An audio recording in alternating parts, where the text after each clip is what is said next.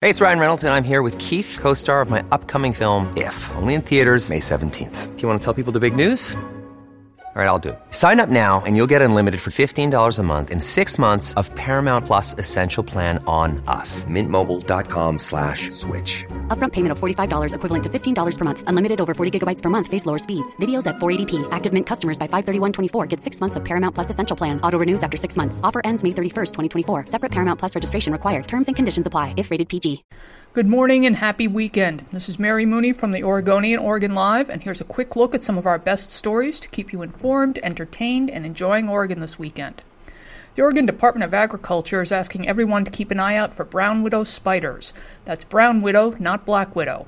Brown widows aren't native to Oregon, but one's been found in Oregon City, and since they're venomous, the state's warning us all to be cautious and to let the state know if we spot one. The spiders are dark with a distinctive red or orange hourglass on the underside of the abdomen, and like their black widow cousins, their bites can cause fever and muscle spasms.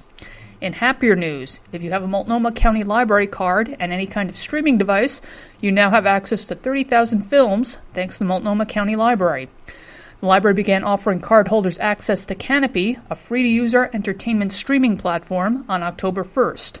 The new service offers what the company calls thoughtful entertainment, and that means the focus is on foreign and classic films as well as documentaries.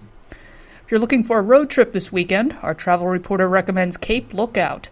The state park on the northern Oregon coast falls squarely in the Goldilocks zone on a number of aspects. It's crowded but not cramped, it's sprawling but manageable, and it's wild but well-maintained. He says you can hike yourself sore if you want, but the beautiful, quiet beach awaits just a short walk from the parking lot.